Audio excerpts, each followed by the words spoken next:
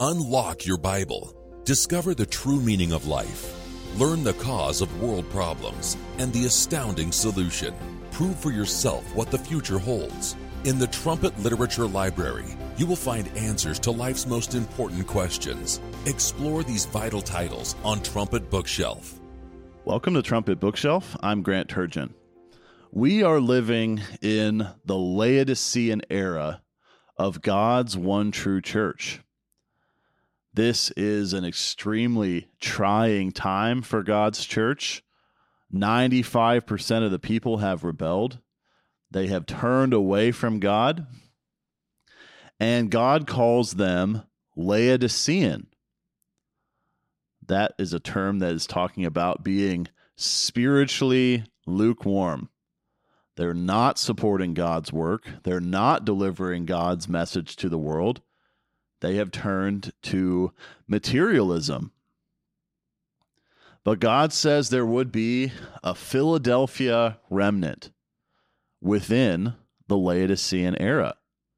The Philadelphia era of God's church was the previous era, the sixth era. The Laodicean era is the seventh era. So once the Philadelphia era ended, when Herbert W. Armstrong died in 1986, we entered the Laodicean era, but there are still faithful Philadelphians today doing God's work within the Philadelphia Church of God. There are a lot of really encouraging prophecies in your Bible about the Philadelphians. This is the ideal spiritual condition. People who are on fire for God's truth and God's work and are willing to fight for it. Malachi chapter 2, verses 4 through 7 say, "And you shall know that I have sent this commandment unto you, that my covenant might be with Levi, says the Eternal of hosts. My covenant was with him of life and peace, and I gave them to him for the fear wherewith he feared me, and was afraid before my name. The law of truth was in his mouth, and iniquity was not found in his lips. He walked with me in peace and equity, and did turn many away from iniquity. For the priest's lips should keep knowledge, and they should seek the law at his mouth, for he is the messenger of the Eternal of hosts." We can prove to you that Levi here in Malachi chapter 2 is referring to the late Worldwide Church of God founder, Herbert W. Armstrong. God made a covenant with Levi. God did the Philadelphia work in the Philadelphia era of his church through Levi or Mr. Armstrong. And notice these traits that Levi possessed. He feared God. He spoke truth. He kept away from sin, and he even turned others away from sin. He guarded God's truth. And God blessed him with life and peace. Mr. Armstrong was the physical leader of God's church in the Philadelphia era, and that is a wonderful example for us to follow today. A couple chapters later, in Malachi 4, we learn a little bit more about the Philadelphia standard. Verse 2 says, "But unto you that fear my name shall the Son of Righteousness arise with healing in his wings. And you shall go forth and grow up as calves of the stall." Again, it comes down to fearing God, which means we obey God. We look to the Bible for instruction on how to live our lives, and we keep the 10 Commandments. When that happens, Christ is our Son of Righteousness, healing us and blessing us, and we can jump for joy like a newborn calf. Continuing here in Malachi 4, verses 4 through 6 now. Remember you the law of Moses my servant, which I commanded unto him in Horeb, for all Israel, with the statutes and judgments. Behold, I will send you Elijah the prophet before the coming of the great and dreadful day of the eternal, the day of the Lord.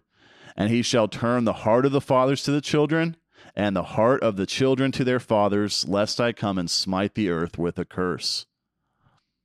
Again, another reference to Herbert W. Armstrong here in Malachi chapter 4.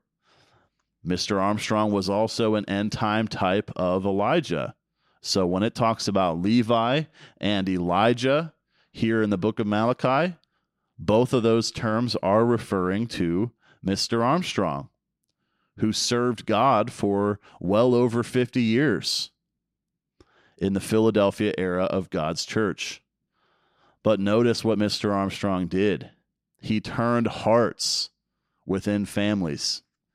He strengthened the bond between parents and children. He put the focus on the father, the head of the household. And he helped parents raise their children right. And he helped children be encouraged to obey. It says here how we ought to remember the law. We ought to remember the law as it was within the worldwide Church of God under Mr. Armstrong, and how Mr. Armstrong lovingly enforced God's law. He did fulfill the role of the end-time Elijah. Going back to one book previous, before Malachi, Zechariah chapter 3, verse 7 gives a warning to an end-time rebellious Joshua who succeeded Mr. Armstrong in God's church. This rebellious Joshua was told here in Zechariah 3, verse 7, if you will walk in my ways and if you will keep my charge, then you shall also judge my house and shall also keep my courts. And I will give you places to walk among these that stand by. So, of course, it looks here like God really did give this end-time Joshua, the successor to Mr. Armstrong, every opportunity to turn things around. And again, this man, if he had only walked in God's ways and kept God's truth safe, preserving it to be passed on to other people, if he had only rendered righteous judgment within the church, then God would have blessed this rebel. And sadly, that's just not how it turned out. Zechariah chapter 4 now, verses 6 through 10. This is the word of the Eternal unto Zerubbabel, saying, not by might nor by power, but by my Spirit, says the Eternal of hosts. Who are you, O great mountain?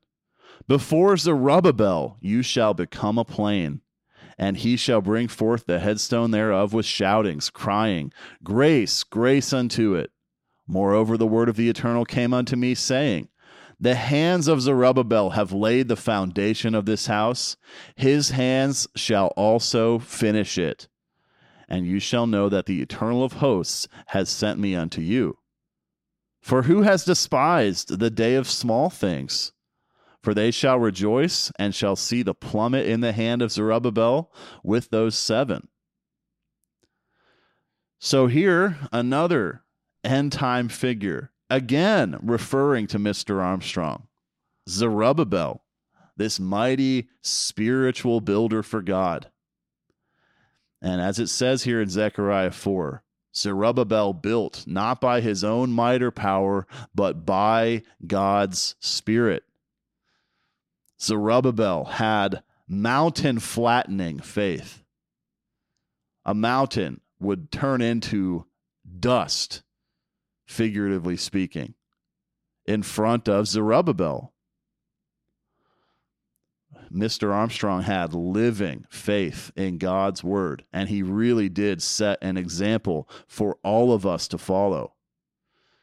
He trusted in God. He was empowered by God's Holy Spirit. And that's the kind of life that is available for us to live. It says here in Zechariah 4 that Mr. Armstrong laid a spiritual foundation, and he also finished building that spiritual house. He left God's church in great condition when he died in 1986. And all we had to do was preserve and maintain that spiritual house. Sadly, the Laodiceans didn't do it. Thankfully, the Philadelphia remnant is doing it. Zechariah 4 also talks about the day of small things. God's work always starts very small.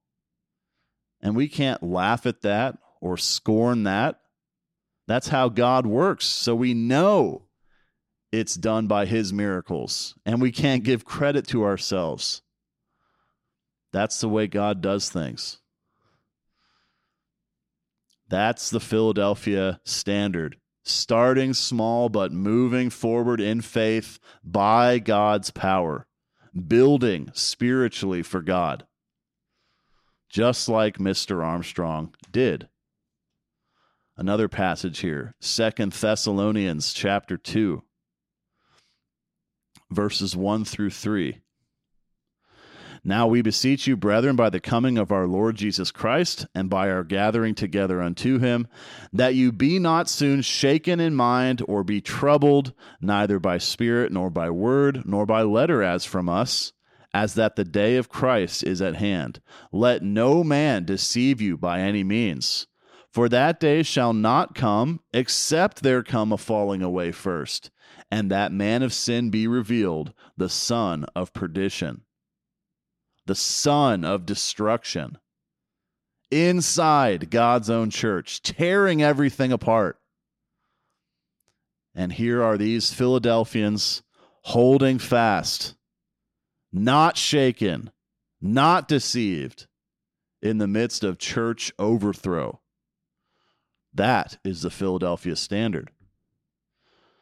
Notice 2 Thessalonians 2, verse 15. Therefore, brethren, stand fast and hold the traditions which you have been taught, whether by word or our epistle.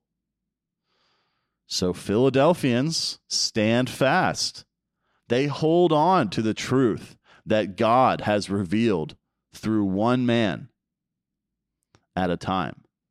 It was Mr. Armstrong. Today it is Philadelphia Church of God, Pastor General Gerald Fleury. Philadelphians hold fast to that truth. They keep a godly tradition alive. That is the Philadelphia standard. One more passage here, just to really emphasize the Philadelphia standard. Revelation chapter 3. Verses 7 and 8 state, and to the angel of the church in Philadelphia write, these things says he that is holy, he that is true, he that has the key of David, he that opens and no man shuts, and shuts and no man opens. I know your works. Behold, I have set before you an open door, and no man can shut it. For you have a little strength, and have kept my word, and have not denied my name. That was Revelation 3, verses 7 and 8.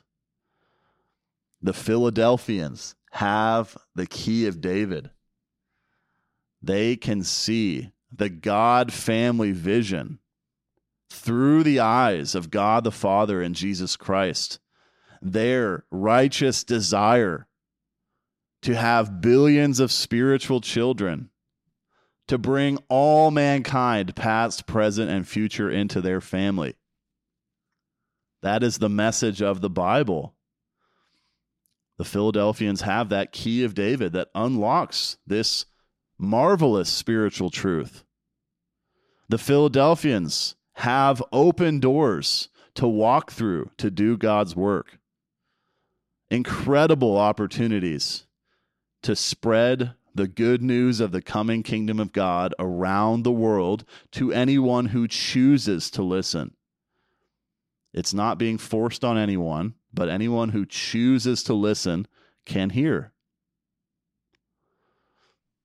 We have opportunities to dig in Jerusalem and to present these quality artifacts here at Armstrong Auditorium in Edmond, Oklahoma. We just hosted retired Lieutenant General Michael Flynn on this Philadelphia Church of God campus last week. Incredible open doors to do God's work.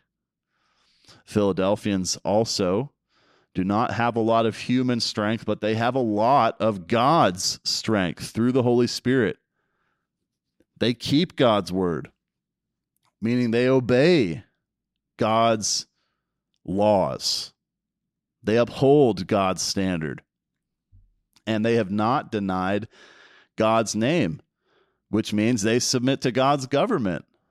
They obey what God says, even if maybe we don't like it every time. That's what we should do.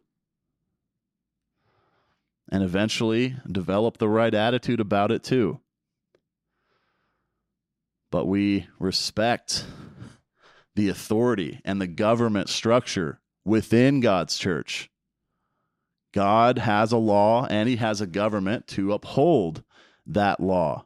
And the Philadelphians love it. Continuing in Revelation 3, verses 11 and 12. Behold, I come quickly. Hold that fast which you have, that no man take your crown. Him that overcomes will I make a pillar in the temple of my God, and he shall go no more out. And I will write upon him the name of my God, and the name of the city of my God, which is New Jerusalem, which comes down out of heaven from God. And I will write upon him my new name. God is offering his Philadelphians today an incredible reward, a crown, a double crown, to be pillars at headquarters forever, marrying Jesus Christ and ruling alongside him. But we have to hold fast even when everyone else rebels. Notice a little further down in Revelation chapter 3, verses 20 and 21. Behold, I stand at the door and knock. If any man hear my voice and open the door, I will come in to him and will sup with him and he with me. To him that overcomes will I grant to sit with me in my throne, even as I also overcame and am set down with my Father in his throne.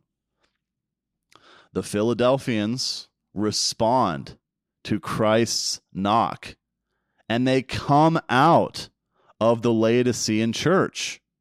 They leave that rebellious organization and they join God where he is working today in the Philadelphia Church of God. We answer that knock of Jesus Christ and we fellowship with him. And we overcome just like Christ did by God's power. Christ conquered the devil, and with God's power, we can do it too. Mr. Fleury writes in his free book, Malachi's Message, which you can get at thetrumpet.com, page 32, the Philadelphia era's example and its works, led by Mr. Armstrong, set a standard for us to follow until Christ returns. We have to continue in that Philadelphia standard because really it is God's standard. Page 33 says, the Laodiceans don't want to follow the Philadelphia standard. That is precisely what a Laodicean is, a person revolting against the Philadelphia understanding. That is because they want to be the standard. They are too often setting their own standard. A Laodicean is nothing more than a person who strives to get the focus off the Philadelphia attitude. That is what makes a person Laodicean. Now, we can zoom in on this Philadelphia standard. We can get even more practical about it. This is an article by Mr. Wick Hirma, Live by God's Standard, from the Royal Vision of May-June 2003. Live by God's standard. He writes here, individually we must all adhere to and judge ourselves by a standard, one not set by any man, but by the eternal God. 2 Corinthians 10 verse 18 says, "For not he that commends himself is approved, but whom the Lord commends." Unless God commends us and praises us for the way we live, we are not living by the right standard. It only matters what God thinks, not what we do as our own standard. Mr. Hirma writes here, God's judgment will be based upon what is found in the Bible. God uses the Bible to measure us according to our works, what we do with our lives, how we spend our time, our prayer and study habits, our example at work and in the community, the way we interact with our spouse, our parents, our children. For everything that we do in our lives, there is a standard recorded in the Bible that God can compare our performance to. In all that we do, God can look at us and know if we are matching or meeting that standard, or if we are falling short. God gave Mr. Armstrong a plumb line, a measuring device, as it talks about in Zechariah 4, verse 10. This measuring device for measuring vertical correctness. Are we standing up straight spiritually? Mr. Armstrong was on the scene to measure God's people. Mr. Fleury today is measuring God's people, but ultimately it's God who is measuring us. And it's all about what we do. Even if we're praying and studying a lot, if we're not putting that into action, if we're not living the right way according to God's measuring standard of righteousness, the Philadelphia standard, then it's all pretty worthless. We have to be excellent in God's standard of righteousness. Mr. Hirma talks about Titus 1, verses 7 through 9. These are the qualifications of a godly minister. The qualifications that ideally that minister would meet before he is made a minister by God. Titus 1, verses 7 through 9. For a bishop must be blameless as the steward of God, not self-willed, not soon angry, not given to wine, no striker, not given to filthy lucre, but a lover of hospitality, a lover of good men, sober, just, holy, temperate, holding fast the faithful word as he has been taught, that he may be able by sound doctrine both to exhort and to convince the naysayers. Again, that's Titus 1, verses 7 through 9. Mr. Hirma writes, every one of us, men and women alike, are to attain the same level of excellence that God says an elder should possess. So this standard for a minister in Titus 1 applies to all of us, where we must be blameless, our character above reproach, unquestionable integrity. We must be stewards of God, which means we're preserving God's truth and not letting people steal it from us.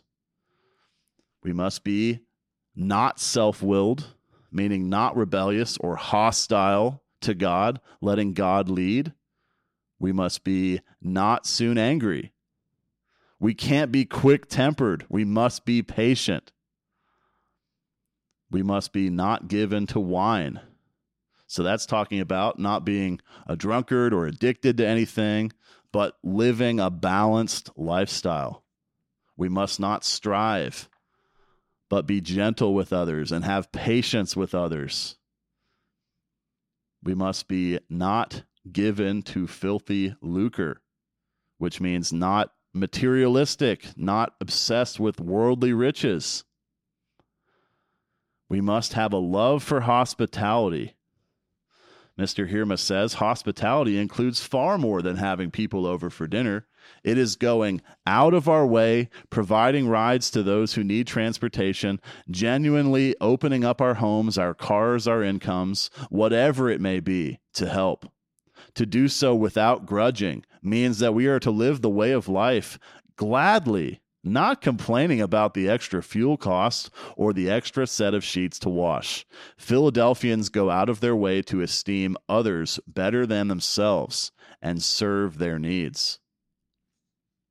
A minister of God is supposed to be a lover of good men, meaning he yearns to spend time with God's people. Mr. Hirma writes, if you have a choice to be with people in this world or with your brethren, which do you choose? Too many still favor the world over God's family. We all must strive to be sober, as it says here in Titus 1, meaning becoming role models so others can learn the right way to live. We must be just, applying God's law fairly, and being doers of the law, as it says in Romans 2, verse 13. We must be holy, cleansed of sin, truly repentant for our sins, and committed to avoiding those sins going forward. And we must be temperate. We must have self-control. That is all part of the Philadelphia Standard. And the Philadelphia Standard is God's standard. Thanks so much for listening today. I'm Grant Turgeon. This has been Trumpet Bookshelf. You've been listening to Trumpet Bookshelf. Please email your thoughts to comments@kpcg.fm. Listen for new episodes every Friday at 10 a.m. Central Time.